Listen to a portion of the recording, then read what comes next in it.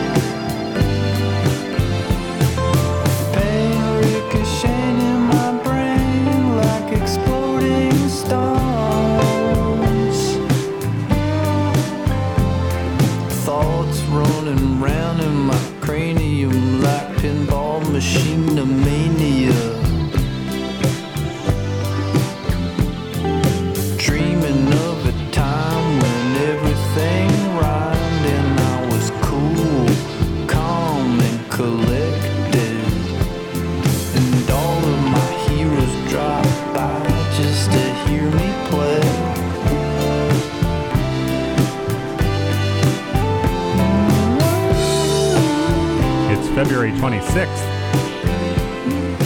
I am Critch, and you are tuned into Canadian Patriot Radio. Thanks for tuning in again, my friends.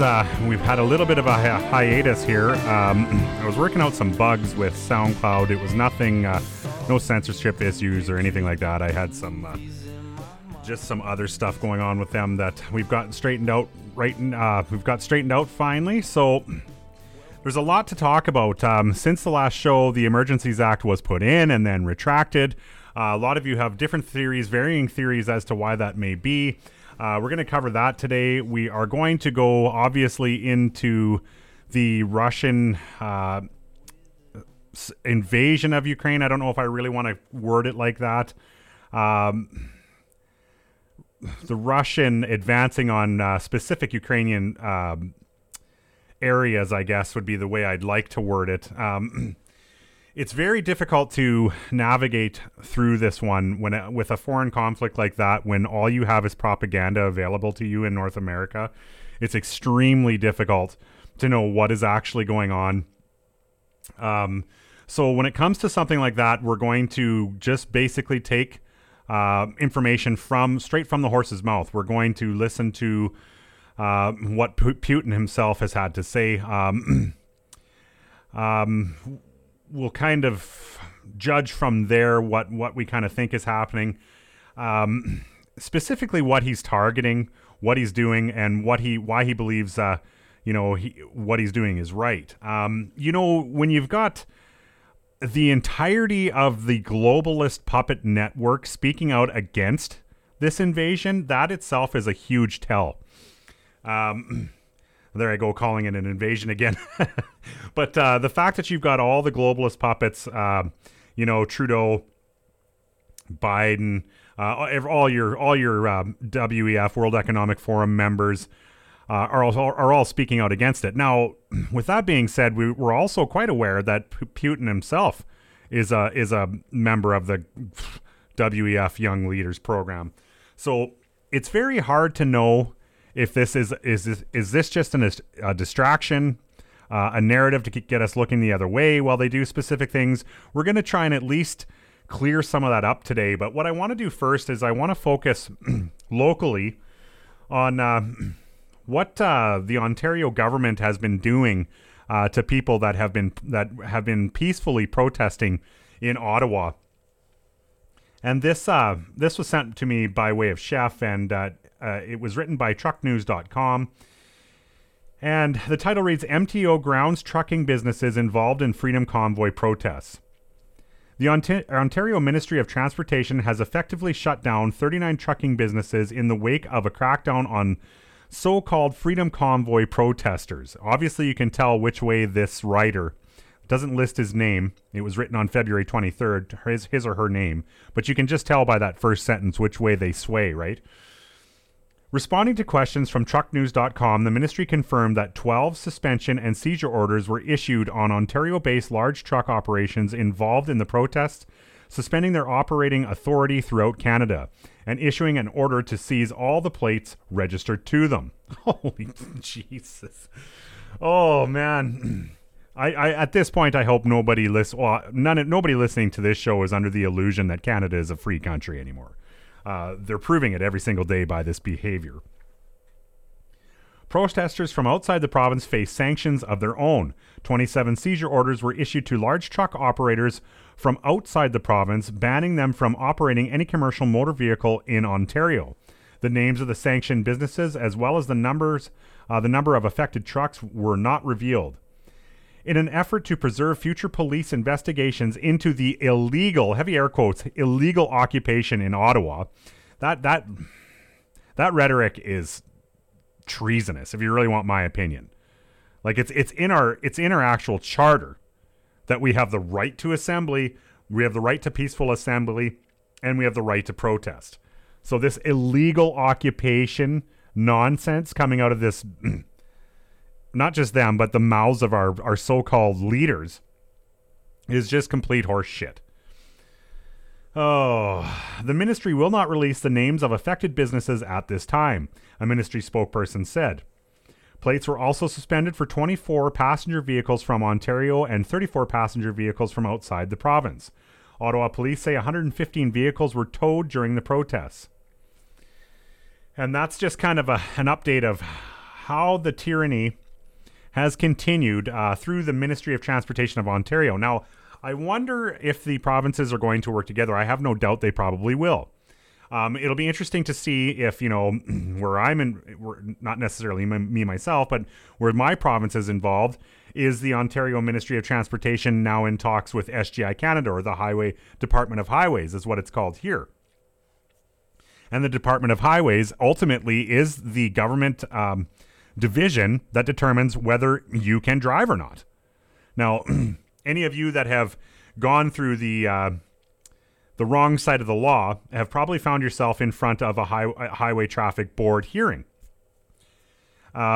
So you know full well who actually is pulling the strings in Saskatchewan. It's the Highway Traffic Board. Sorry, Department of Highways, I was calling it before. That's our maintenance.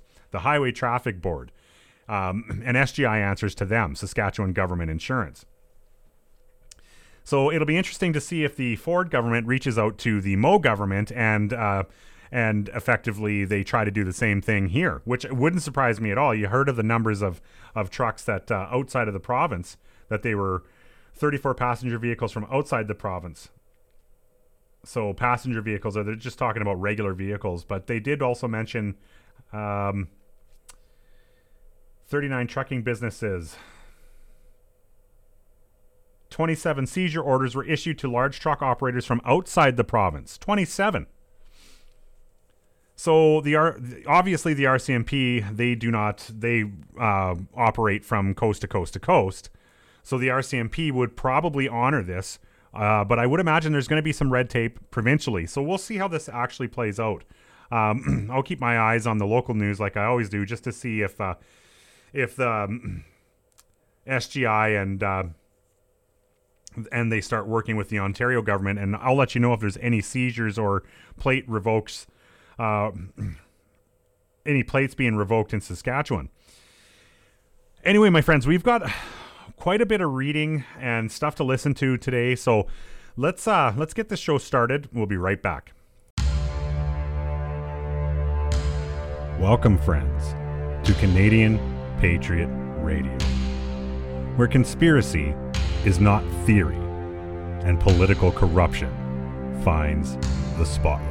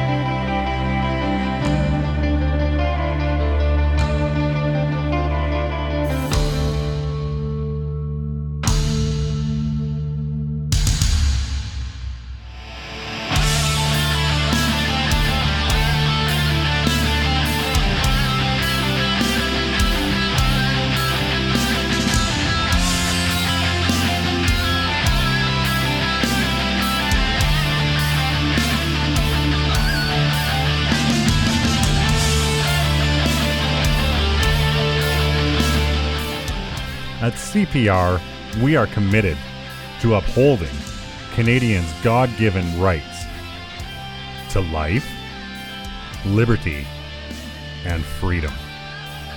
With all thy sons command.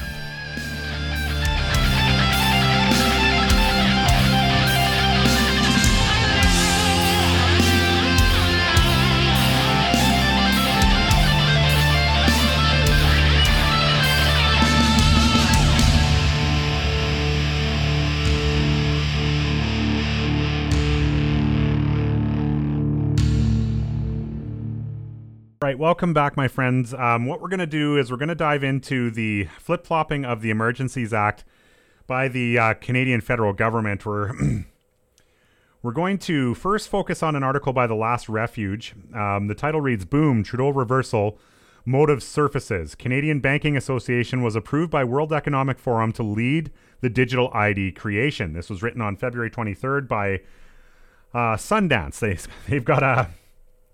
They've got a great call sign for themselves there. They're almost like CPR, where we use call signs just for the simple fact that if Bill C-11 gets through, not that they don't already know who I am. Obviously they probably do.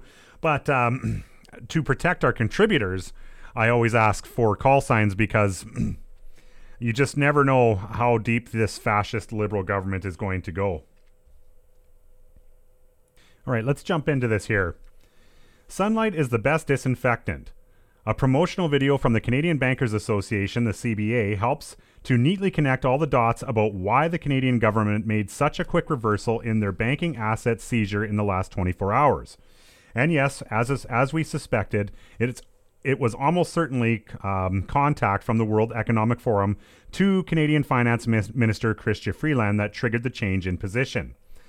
When Canadian Prime Minister Justin Trudeau and Finance Minister Chrystia Freeland announced they would use the Emergency Act declaration to target the financial support systems, banks, and accounts of the people who were protesting against COVID mandates, they not only undermined the integrity of the Canadian banking system, they also inadvertently struck a wrench into the plans of the World Economic Forum and the collaborative use of the Canadian Bankers Association to create a digital ID. If the Canadian government can arbitrarily block citizens' access to their banking institution without any due process, what does that say about the system the Canadian Banking Association was putting into place as part of their digital ID network? If the CBA digital identity were in place, the same people targeted by Trudeau's use of the Emergency Act would have their entire identity blocked by the same government measures. The realization of the issue, reflected by a severe undermining of faith in the banking system, is a dramatic problem for those working to create and promote the digital ID.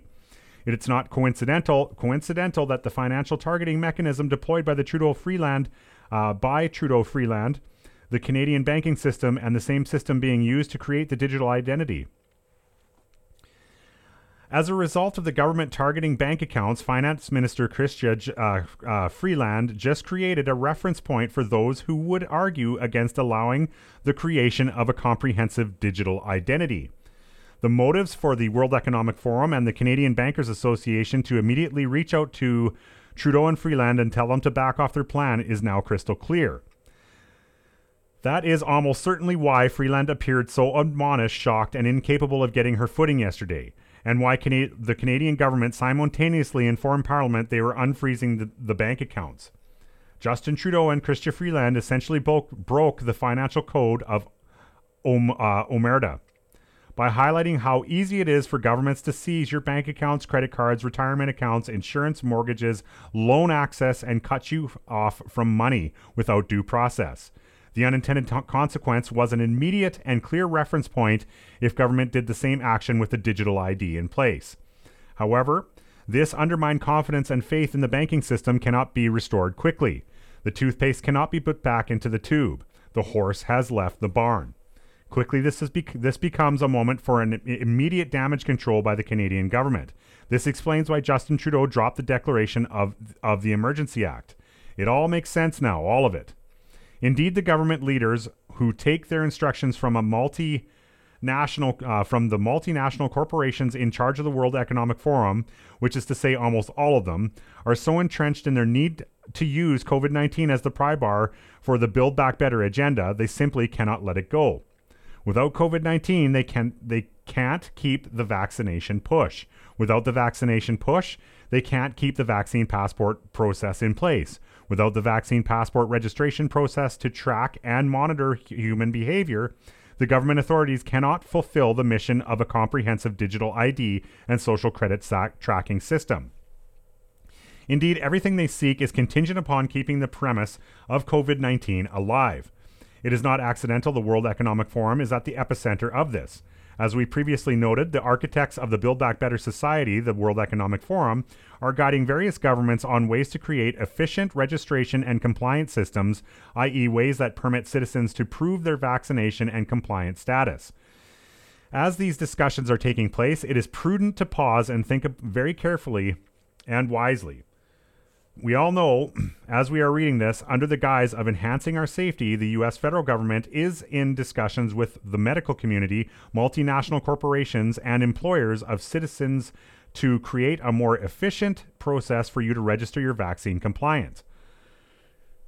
We know the conversation under the terminology of COVID passport. The current goal is to make a system for us to show and prove our authorized work status, which, as you know, is based on your obedience to a mandated vaccine. Beta tests are being conducted in various nations, each with different perspectives and constitutional limitations, based on pesky, archaic rules and laws that govern freedom. For our lack of better word, democratic outlook, Australia, New Zealand, France, and Europe are leading the way in their technological system of vaccination checkpoints and registered state national vaccination status tied to your registration identification. New York joined the vaccine checkpoint process, as their city now requires the vaccine to enter all private businesses. Los Angeles soon followed. The Australian electronic checkpoints are essentially gateways where QR codes are being scanned from the cell phones of the compliant vaccinated citizens. Yes, comrade, there is an app for that. Currently, the vaccine status scans are registered by happy compliant workers, greeters at the entry to the business or venue.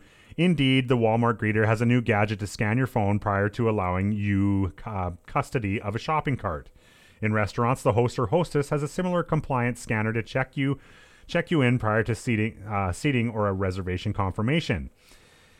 It's simple and fun. You pull up your QR code and your cell phone, aka portable transponder and registration device, using the registration app, and your phone is scanned, delivering a green check response to confirm your correct vaccination status and authorized entry. The Australian government at both federal and state level is working closely with big tech companies thirsting for the national contract to evaluate the best universal process that can be deployed nationwide. As noted by all 6 premiers in the states down under, hardware scanners and software registration systems are being tested to find the most comprehensive, convenient portable units to settle upon. Meanwhile, in the U.S., cities like Los Angeles and New York await beta test conclusion before deploying their own version of the same process.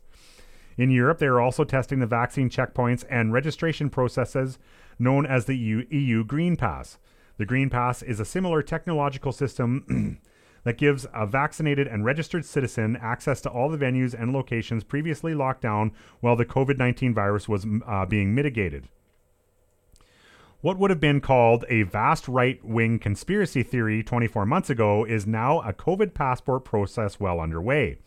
As with all things in our rapid technological era, you do not have to squint to see the horizon and accept that eventually this process will automate.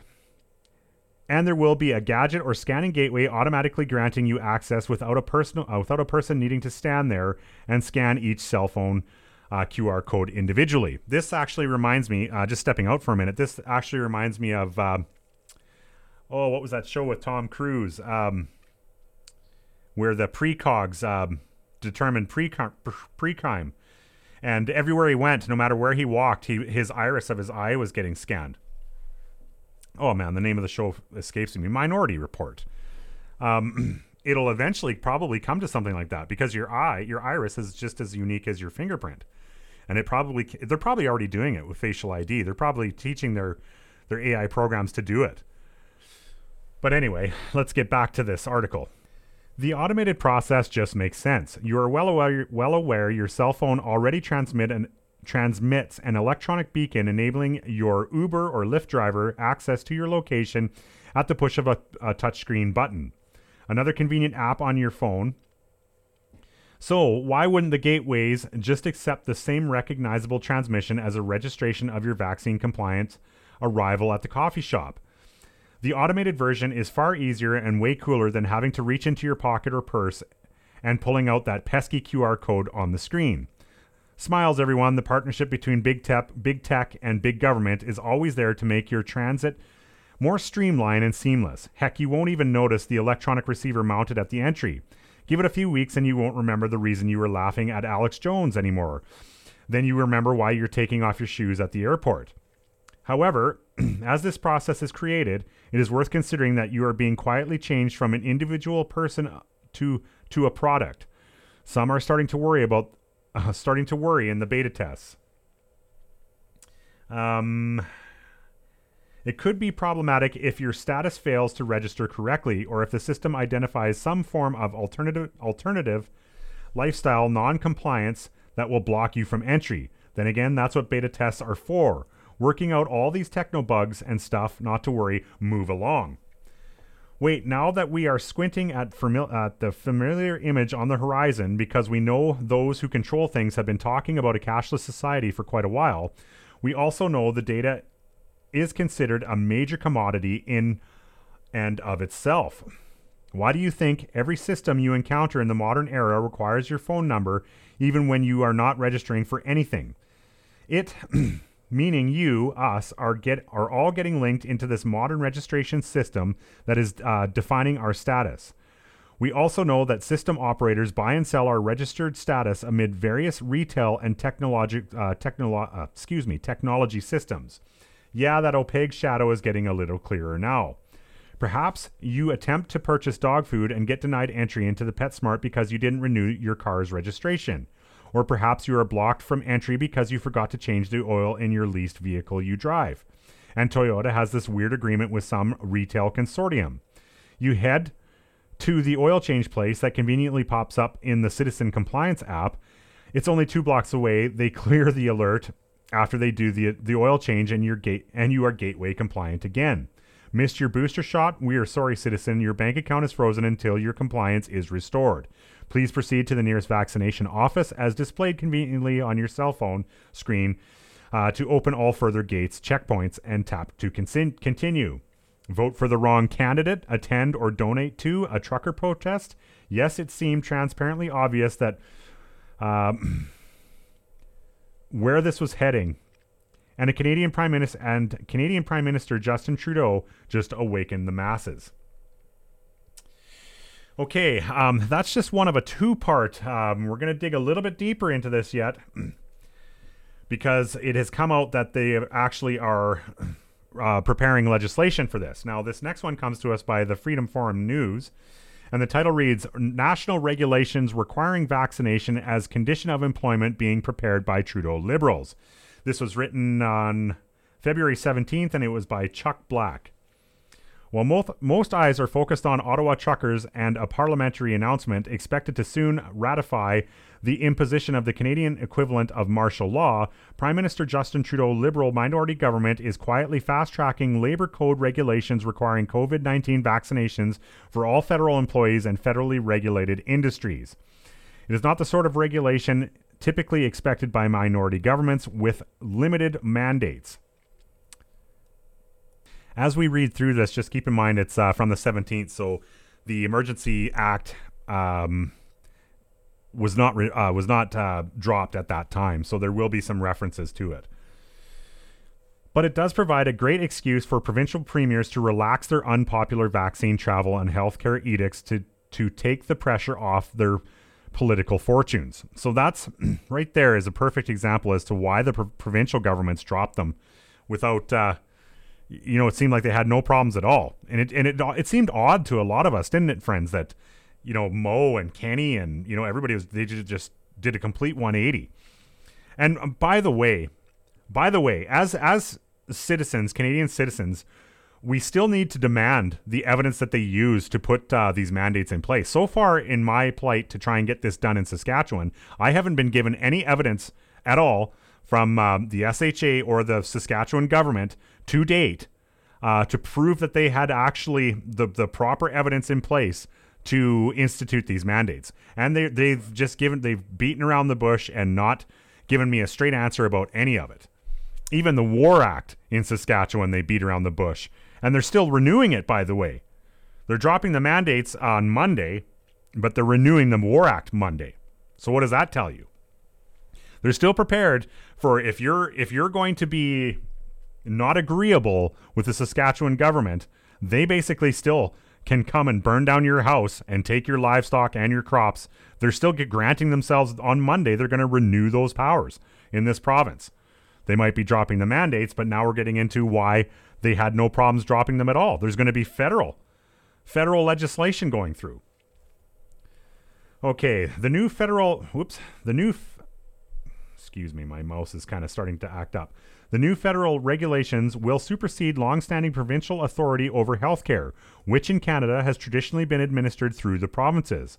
Although provincial premiers are restricted to a large extent by guidelines, regulations, or negotiations between the federal and provincial governments as part of federal healthcare funding agreements, the plans are for the new vaccine edicts to be quietly embedded within the Canadian Labour Code, one of the traditional federal guidelines influencing provincial government healthcare policies. Because the objective of the original 1985 legislation was to facilitate production by legislating limits and restrictions to labor strikes and lockouts, and to define the national level occupational safety and health requirements, as well as federal employment standards, the Trudeau Liberals feel that this existing legislation is tailor-made to support their vaccine edicts. To be fair to the PM, this political discussion may once have been a reasonable one for Parliament and the people to have. But traditional parliamentary process and due diligence have been bypassed in the mad Trudeau government dash to enact the Emergencies Act, seize funding for legitimate public protests over federal policies, and to maintain the PM's precarious hold on power. An example of this phenomena is highlighted in the February 10th, 2022 Free-to-Fly Rumble update. Free-to-Fly update Labor Code Vax regulation, which provides a detailed outline of the federal government's attempt to ram through vaccination regulations by bypassing normal due diligence. The author of the update is Greg Hill, the co-director of Free-to-Fly, an advocacy organization composed of 2,860 Canadian aviation professionals and 38,990 passengers working to remove current federal government-imposed pandemic restrictions in the travel industry. Hill draws his conclusion from reading the Canadian Gazette, the official newspaper of the Government of Canada.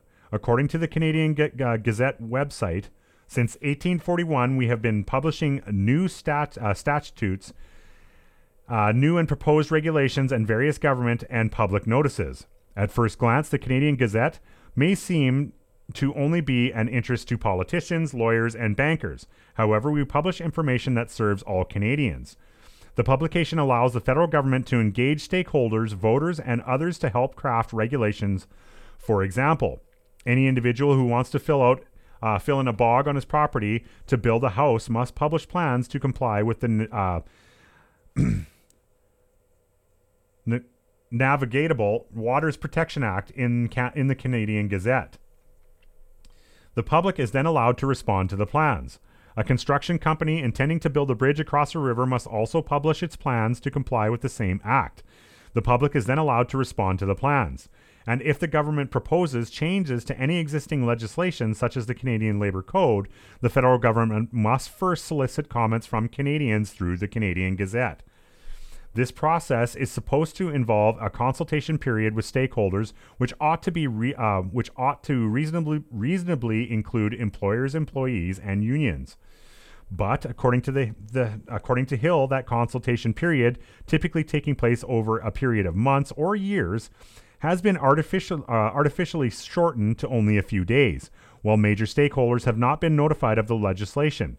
He notes that the expected original Canadian Gazette post announcing the opening of public consultation on the new regulations does not seem to have ever been published.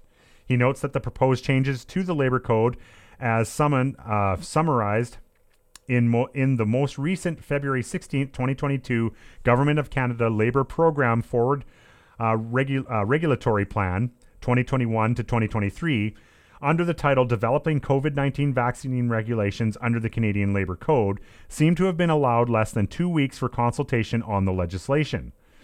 Hill notes the public consultation tends to take a considerably long period of time, particularly when you're talking about groups as broad as all federally mandated employees.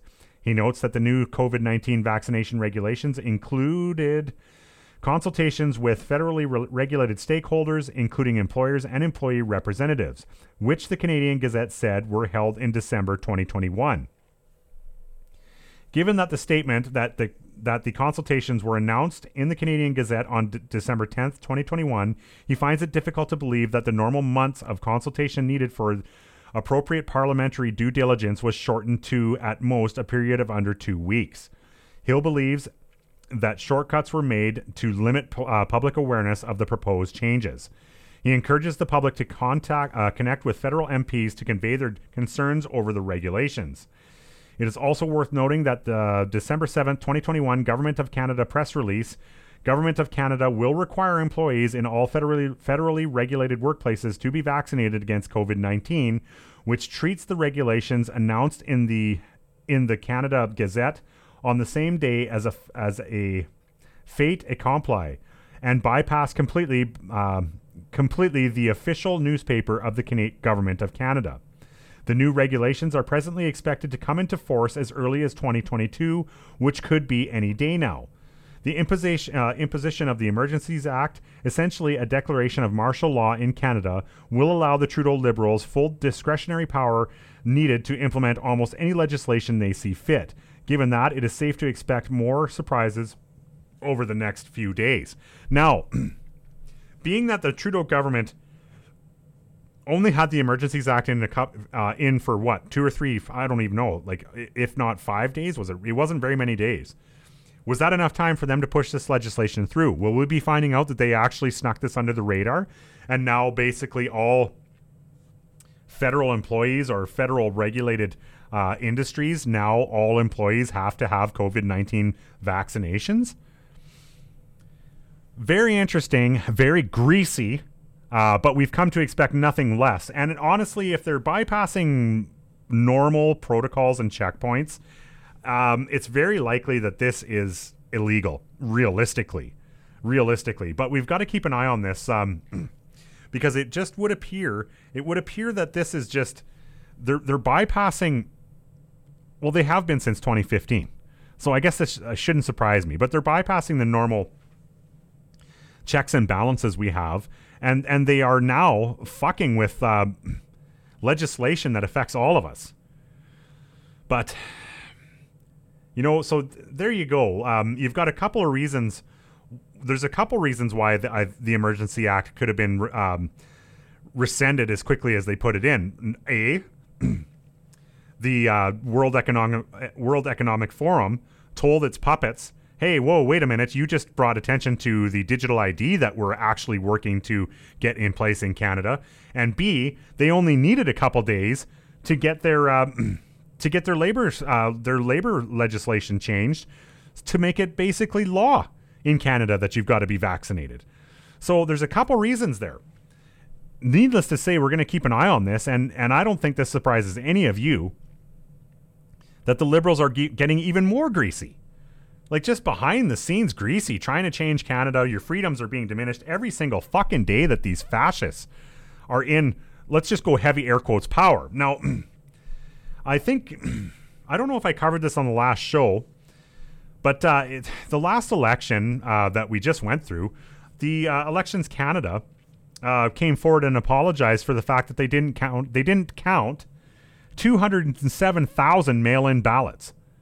They just flat out admitted it. Elections Canada did. Well, what was the win margin for the Liberals over the Conservatives? It was 197,000.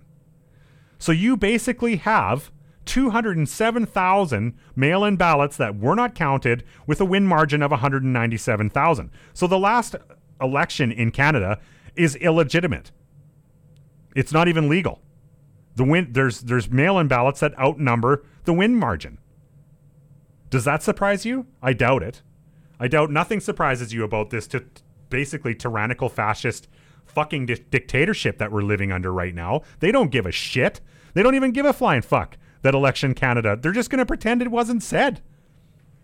But, you know, ever since, and you guys have heard me say this before, ever since what, 2017, when they voted to reintegrate ISIS fighters, enemies of Canada, into this country, we haven't had a government.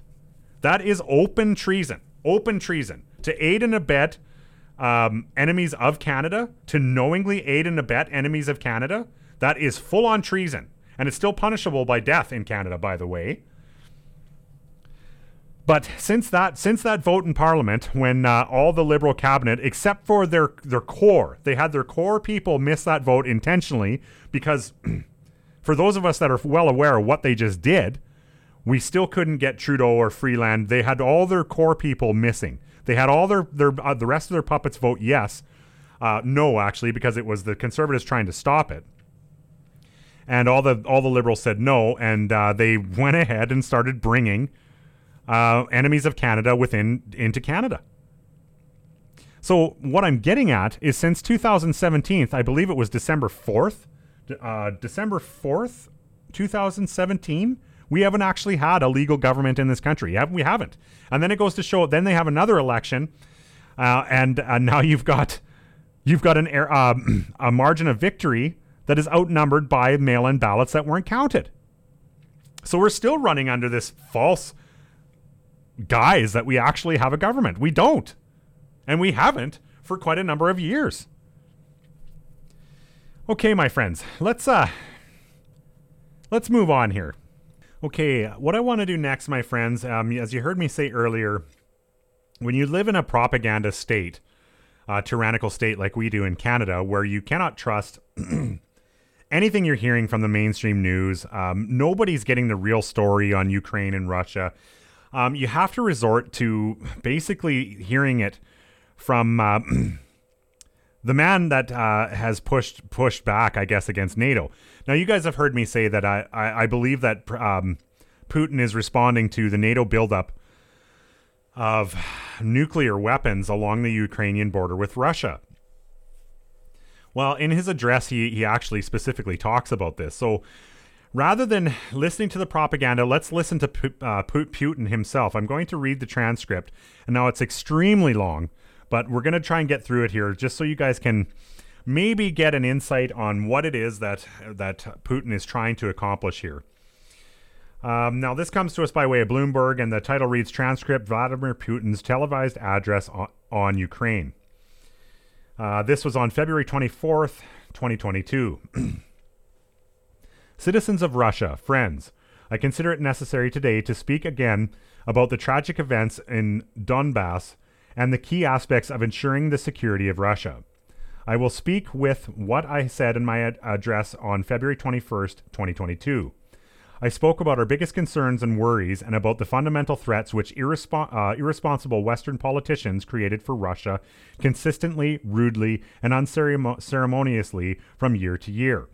I'm referring to the eastward expansion of NATO, which is moving its military infrastructure ever closer to the Russian border.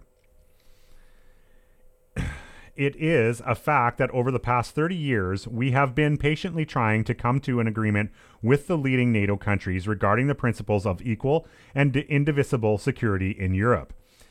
In response to our proposals, we invariably faced either cynical deception and lies or attempts at pressure and blackmail, while the North Atlantic Alliance continued to expand despite our protests and concerns. Its military machine is moving and, as I said, is approaching our very border. Why is this happening? Why did this insolent manner of talking down from the height of an exceptionalism, infallibility, and all permissiveness come from? What is the explanation for this contemptuous and disdainful attitude to our interests and absolute legitimate demands? The answer is simple. Everything is clear and obvious. In the late 1980s, the Soviet Union grew weaker and subsequently broke apart. That experience should serve as a good lesson for us, because it has shown us that the paralysis of power and will is the first step towards complete degradation and oblivion. We lost confidence for only one moment, but it was enough to disrupt the balance of forces in the world. As a result, the old treaties and agreements are no longer effective. Entreaties and requests do not help. Anything that does not suit the dominant state, the powers that be, is denounced as archaic, obsolete, and useless. At the same time, everything it regards as useful is presented in the ultimate truth and forced on others regardless of the cost, abusively and by any means available. Those who refuse to comply are subjected to strong-arm tactics. What I am saying now does not concern only Russia, and Russia is not the only country that is worried about this. This has to do with the entire system of international relations and sometimes even U.S. allies. The collapse of the Soviet Union led to a redivision of the world and the norms of international law that developed by that time. And the most important of them, the fundamental norms that were adopted following World War II and largely formalized its outcome, came in by way of those who declared themselves the winner of the Cold War. Of course, practice, international relations, and the rules regulating them had to take into account the changes that took place in the world and in the balance of forces. However, this should have been done professionally, smoothly, patiently, and with due regard and respect for the interests of all states and one's own responsibility. Instead, we saw a state of euphoria created by the feeling of absolute superiority and a kind of modern absolutism coupled with the low cultural standard and arrogance of those who formulated and pushed through decisions that suited only themselves. The situation took a different turn. There are many examples of this. First, a bloody military operation was waged in Belgrade, without the UN Security Council's sanction, but with combat aircraft and missiles used at the heart of Europe. The bombing of peaceful cities and vital infrastructure went on for several weeks. I have to recall these facts because some Western colleagues prefer to forget them. And when we mentioned the event, they prefer to avoid speaking about international law, instead emphasizing circumstances in which they interpret as they think necessary. Then came the turn of Iraq, Libya, and Syria. The illegal use of military power against Libya and the distortion of all the UN Security Council decisions on Libya ruined that state, created a huge seed of international terrorism, and pushed the country towards a humanitarian catastrophe, into the vortex of a civil war, which has continued there for years. The tragedy which was created for hundreds of thousands and even millions of people, not only in Libya, but the whole region, has led to large-scale exodus from the Middle East and North Africa to Europe. A similar fate was also prepared for Syria. The combat operations conducted by the Western coalition in that country without the Syrian government's approval or UN Security Council sanction can only be defined as aggression and intervention. But the example that stands apart from the above event is, of course, the invasion of Iraq without any legal grounds. They used the pretext of allegedly reliable information available in the United States about the presence of weapons of mass destruction in Iraq. To prove that allegation, the U.S. Secretary of State held up a vial with white power publicly for the whole world to see, assuring the international community that it was a chemical warfare agent created in Iraq. It later turned out that all of that was fake and a sham, and that Iraq did not have any chemical weapons. Incredible and shocking, but true. We witness lies made at the highest state level and voiced from the high UN rostrum. As a result, we see a tremendous loss. As a result, we see a tremendous loss of human life, damage, destruction, and colossal upsurge of terrorism. Overall, it appears that nearly everywhere in many regions of the world where the United States brought its law and order, this created bloody, non-healing wounds and the curse of international terrorism and extremism. I have only mentioned the most glaring, but far from only examples of disregard for international law. This array includes promises not to expand NATO eastwards even by an inch, To reiterate, they have deceived us, or to put it simply, they have played us. Sure, one often hears that politics is a dirty business. It could be, but it shouldn't be as dirty as it is now. Not to such an extent. This type of con artist behavior is contrary not only to the principles of international relations, but also and above all to the generally accepted norms of morality and ethics. Where is the justice and truth here? Just lies and hypocrisy all around. Incidentally, U.S. politicians, political scientists, and journalists write and say that a veritable empire of lies has been created inside the United States in recent years. And it's hard to disagree with this. It is really so. But one should be modest about it. The United States is still a great country and a system forming power. All its satellites not only humbly and obediently say yes to and parrot it at the slightest pretext, but also imitate its behavior and enthusiastically accept the rules it is offering them. Therefore, one can say with good reason and confidence that the whole so-called Western Bloc formed by the United States in its own image and likeness is, in its entirety, the very same empire of lies. As for our country, after the disintegration of the USSR, given the entire unprecedented openness of the new modern Russia, its readiness to work honestly with the United States and other Western partners, and its practically unilateral disarmament, they immediately tried to put the final squeeze on us, finish us off, and ultimately destroy us. This is how it was in the 1990s and early 2000s. When the so-called collective West was actively supporting separatism and gangs of mercenaries in southern Russia. What victims, what losses we had to sustain, and what trials we had to go through at that time before we broke the back of international terrorism in the Caucasus. We remember this and will never forget. Properly speaking, the attempts to use us in their own interests never ceased until quite recently. They sought to destroy our traditional values and force on us their false values that would erode us, our people, from within. The attitudes they have been aggressively imposing on their countries, attitudes that are directly leading to degradation and degeneration because they are contrary to human nature.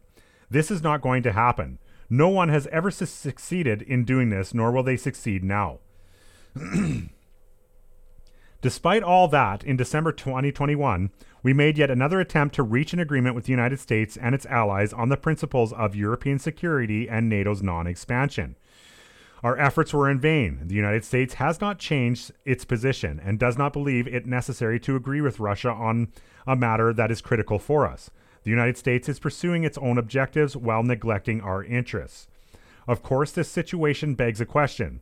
What next? What are we to expect? If history is any guide, we know that in 1940 and early 1941, the Soviet Union went to great lengths to prevent war, or at least delay its outbreak. To this end, the USSR sought to not provoke the potential aggressor until the very end, refraining or postponing the most urgent and obvious preparations it had to make to defend itself from an imminent attack. When it finally acted, it was too late. As a result, the country was not prepared to counter the invasion by Nazi Germany, which attacked our motherland on June 22, 1941, without declaring war. The country stopped the enemy and went on to defeat it, but this came at a tremendous cost. The attempt to appease the aggressor ahead of the Great Patriotic War proved to be a mistake which came at high cost for our people. In the first months after the hostilities broke out, we lost vast territories of strategic importance as well as millions of lives. We will not make this mistake a second time, and we have no right to do so. Those who aspire to global dominance have publicly designated Russia as their enemy. They did so with impunity. Make no mistake, they had no reason to act this way. It is true they have considerable financial, scientific, and technological and military capabilities. We are aware of this, and we have an objective view of the economic threats that we have been hearing. Just as our ability to counter this brash, never-ending blackmail, let us reiterate that we have no illusions in this regard and are extremely realistic in our assessment. As for military affairs, even after the dissolution of the USSR and losing a considerable part of its capabilities, today's Russia remains one of the most powerful nuclear states. Moreover, it has a certain advantage in several cutting-edge weapons. In this context, we should be no doubt for anyone that any potential aggressor will face defeat and ominous consequences should they directly attack our country. At the same time, technology, including the defense sector, is now changing rapidly. One day there is one leader and tomorrow another. But military presence in territories bordering on Russia, if we permit it to go ahead, will stay for decades to come or maybe forever, creating an ever-mounting and totally unacceptable threat for Russia.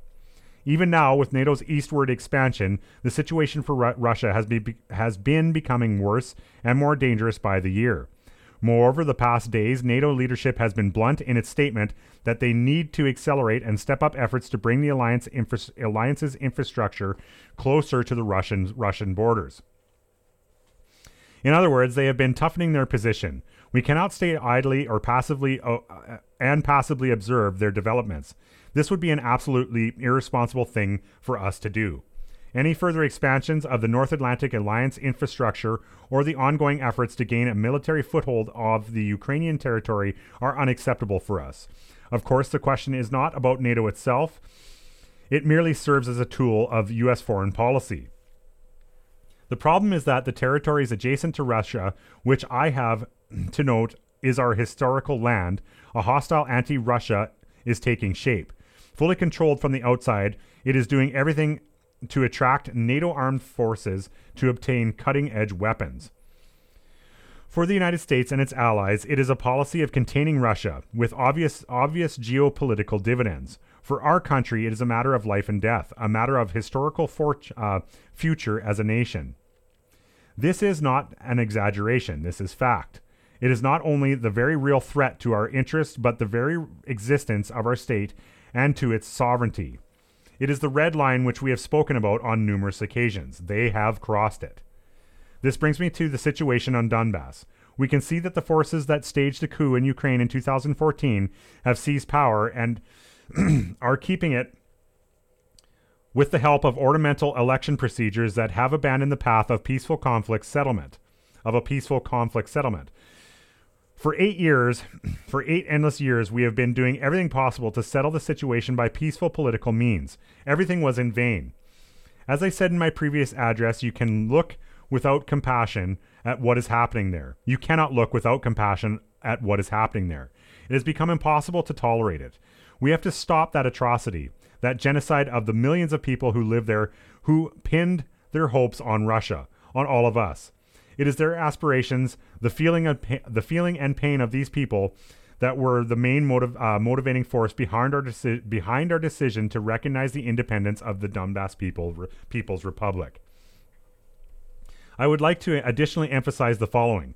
Focusing on their goals, the leading NATO countries are supporting the far-right nationalists and neo-Nazis in Ukraine. Those who will never forgive the people of Crimea and Sevastopol for freely making a choice to reunite with Russia. They will undoubtedly try to bring war to Crimea just as they have done in Donbass, to kill innocent people just as members of the punitive units of Ukraine nationalists and Hitler's accomplices did during the Great Patriotic War. They have also openly laid claim to several other Russian regions. If we look at the sequence of events and the incoming reports, the shadow between Russia and these forces cannot be avoided.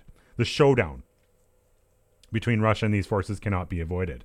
It is only a matter of time. They are getting ready and waiting for the right moment. Moreover, they went as far as to aspire to acquire nuclear weapons. We will not let that happen. I have already said that Russia accepted the new geopolitical reality after the dissolution of the USSR. We have been treating all new post-Soviet states with respect and will continue to act this way. We respect and will respect their sovereignty, as proven by the assistance we've provided to Kazakhstan when it faced tragic events and a challenge in terms of its statehood and integrity. However, Russia cannot feel safe, develop, and exist while facing a permanent threat from the territory of today's Ukraine. Let me remind you that in 2000 to 2005, We used our military to push back against terrorists in the Caucasus and stood up for the integrity of our state. We preserved Russia in 2014 and supported the people of Crimea and Sevastopol. In 2015, we used our armed forces to create a reliable shield that prevented terrorists from Syria from penetrating Russia. This was a matter of defending ourselves. We had no other choice. The same is happening today. They did not leave us any other option for defending Russia and our people, other than the one we are forced to use today. In these circumstances, we have to take bold and immediate action. The People's Republic of Donbas have asked Russia for help. In this context, in accordance with Article 51, Chapter 7 of the UN Charter, with permission of the Russian Federation Council, and in its execution of the treaties of friendship and mutual assistance with the Donetsk People's Republic and the Lugansk People's Republic, ratified by the Federal Assembly on February 22nd, I made a decision to carry out a special military operation. The purpose of this operation is to protect the people who, for 8 years now, have been facing humiliation and genocide perpetuated by the Kiev regime. To this end, I will seek to demilitarize and denazify Ukraine, as well as to bring to trial those who perpetrated numerous bloody crimes against civilians, including against citizens of the Russian Federation. It is not our plan to occupy the Ukrainian territory. We do not intend to impose anything on anyone by force. At the same time, we have been hearing an increasing number of statements coming from the West that there is no need anymore to abide by the documents settling forth the outcomes of World War II as signed by the totalitarian Soviet regime. How can we respond to that? The outcomes of World War II and the sacrifices our people had to make to defeat Nazism are sacred. This does not contradict the high values of human rights and freedoms in the reality that emerged over the post-war decades. This does not mean that the nations cannot enjoy the right to self-determination, which is enshrined in Article 1 of the UN Charter. Let me remind you, the people living in territories which are part of today's Ukraine were not asked how they want to build their lives when the USSR was created after World War II. Freedom guides our policy, the freedom to choose independently our futures and the futures of our children.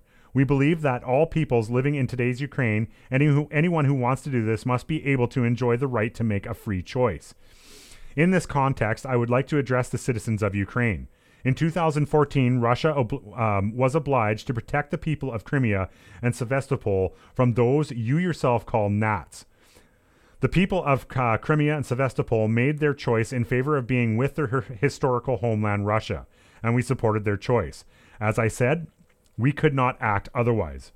In current events, nothing to do with a desire to infringe on the interests of Ukraine and the Ukrainian people. They are connected with defending Russia from those who have taken Ukraine hostage and are trying to use it against our country and our people. I reiterate, we are acting to defend ourselves from the threats created for us and from a worse peril than what is happening now. I am asking you, however hard this may be, to understand this and to work together with us so as to turn this tragic page as soon as possible and move forward together, without allowing anyone to interfere in our affairs, our relationship, but developing them independently, so as to create favorable conditions for overcoming all these problems and strengthen us from within as a single whole, despite the existence of state borders. I believe in this, in our common future. I would also like to address the military personnel of the Ukrainian Armed Forces. Comrade officers, your fathers, grandfathers, and great-grandfathers did not fight the Nazi occupiers and did not defend our common motherland to allow today's neo-Nazis to seize power in Ukraine.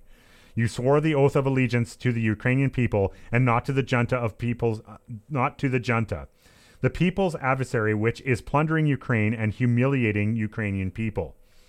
I urge you to refuse to carry out their criminal orders. I urge you to immediately lay down your arms and go home.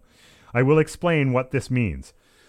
The military personnel of the Ukrainian army who do this will be able to freely leave the zones of hostilities and return to their families. I want to emphasize again that all responsibility for the possible bloodshed will lie fully and wholly on the ruling Ukrainian regime.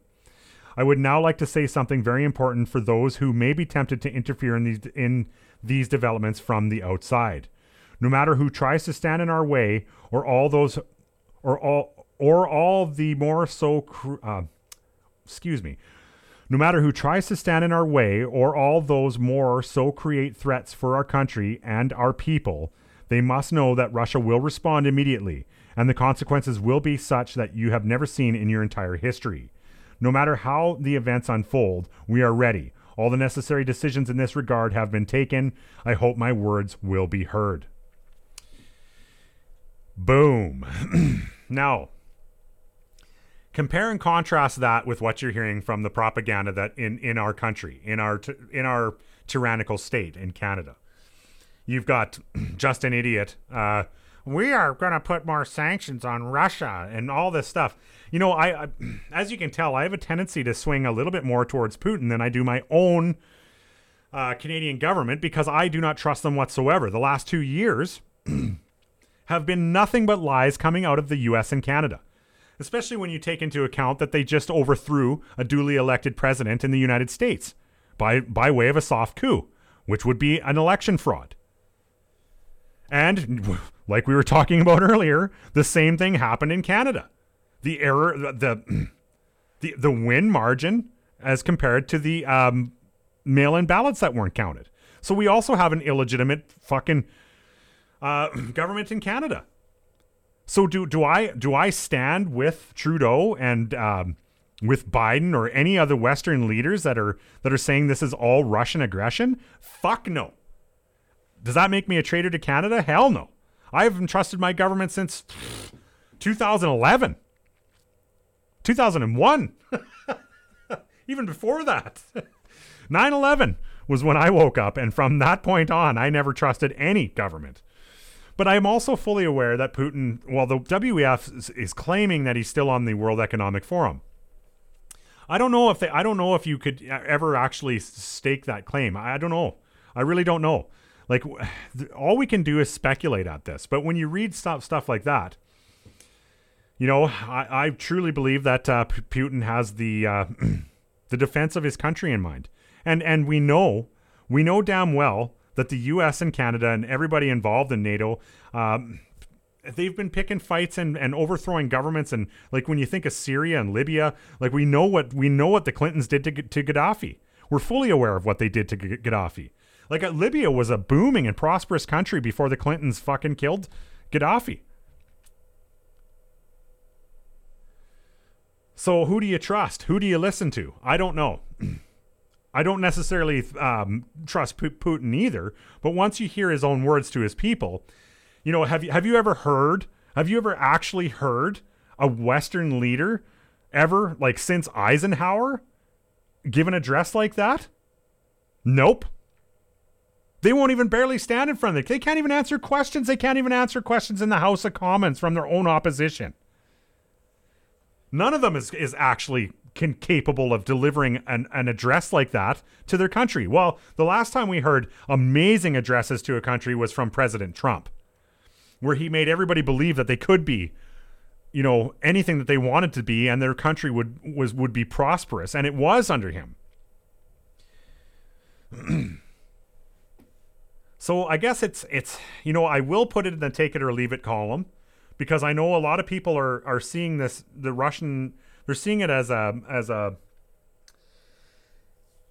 I guess an attack on Ukraine. But honestly, I just, me personally, I don't see it that way. I believe that NATO has been instigating Russia through a puppet presidency in Ukraine for years. And when I read these words of Putin's, I was kind of like, damn straight. So now, whether I made you mad by doing this, or you kind of see it the same way I do, you know, that's entirely up. That's debatable. You can reach out to me and tell me that, hey, don't ever do that again. Odds are I'll probably tell you to get fucked. But you're entitled to your opinion.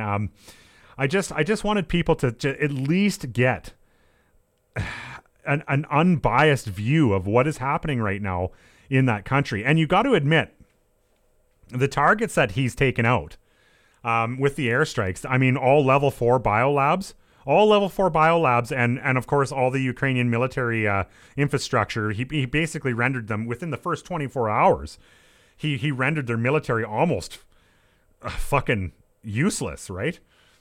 Now there are reports. I've heard of the Ghost of Kiev. I know that the Ukrainian military is fighting back. There are some that are fighting back. And honestly, I don't, the Ukrainian people are caught in the mix of this. And I feel for them, and I don't think that this is necessarily right. But I think when you've got it, like Putin said before this all happened, how would the U.S. respond if I started basically putting nukes on the border of Canada? How would they respond? Of course they would attack. Of course they would. And he was backed into a corner and had to attack. So before you think I'm on one side or the other, or I'm I'm a complete traitor to North America, at least look at it objectively and hear it from the other side. Now we'll see how this plays out. I honestly think that the Western leaders are fucking. I don't think they've got the balls to even go up against them. They'll try and do some clandestine crap. And you know that the Russians in Crimea, you talk about the conflict in Crimea in 2014. A lot of people are unaware that the Russians were sniping the so-called trainers, the American trainers, which was what? The CIA, probably some military guys training the rebels in Crimea to fight the Russians. Well, they picked them all off, including a Pentagon general, a 5-star Pentagon general that wasn't supposed to be there. They injured him. They didn't kill him. Never did find out who it was. But a 5-star Pentagon general was there, and the Russians picked him off. So that goes to show you the level of U.S. personnel that was in Crimea. So don't think it's any different in Ukraine. You can bet your bottom dollar that all the greasy clandestine motherfuckers, like the CIA and fucking all of them, are in Ukraine and they're causing this shit. I would have no doubt about that. So honestly, I think that probably this will be a short conflict. If I hope it's a short conflict. I hope Russia can clear them out and basically put them in their fucking place and then return Ukraine to the Ukrainian people. Now, of course, you've got to get rid of the puppet president that the West put in. Like, they need to return to democracy. But we'll see how this plays out. Anyway, we've gone way over because that address was extremely long. There was other things that I wanted to cover today, but we'll get to them. Might be as early as tomorrow because of the gap in shows. I might kick one out in the next couple days here, so we're kind of caught up here. But anyway, my friends, if you want to reach out to me, if you do not agree with what I've been telling you in this show at all, well, then reach out to me. Tell me why and give me reasons. Don't just say, hey, you're wrong. Back it up. Send me stuff that points that you've got evidence to suggest otherwise, and I will take it into account. You can find me on Facebook. It's Canadian Patriot Radio. Use the message button. It comes directly to me. If you prefer email, it's CanadianPatriotRadio@gmail.com. I encourage everybody to keep contributing to the Telegram page, which is t.me/CPR_2. Or if you prefer websites, it's CanadianPatriotRadio.ca. Thank you for tuning in again, my friends. Sorry for, like I said, for the gap in shows. And as always, it's only word of mouth that the show gets out. So if you guys wouldn't mind, if you like the show, well, then share it. Share it on any platform you see fit. And it's actually you guys that are bringing more people to CPR. So thank you for everybody that's been sharing the show. And until next time, my friends, in all thy sons command.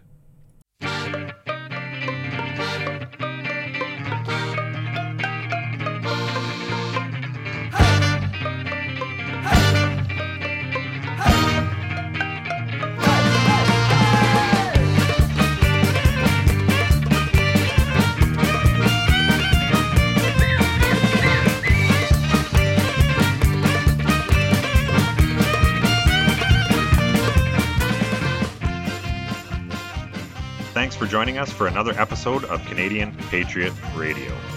CPR is not filmed before a live studio audience. If you like the show, friends, make sure you give us a thumbs up and share us on all your social media platforms. Until next time, take care.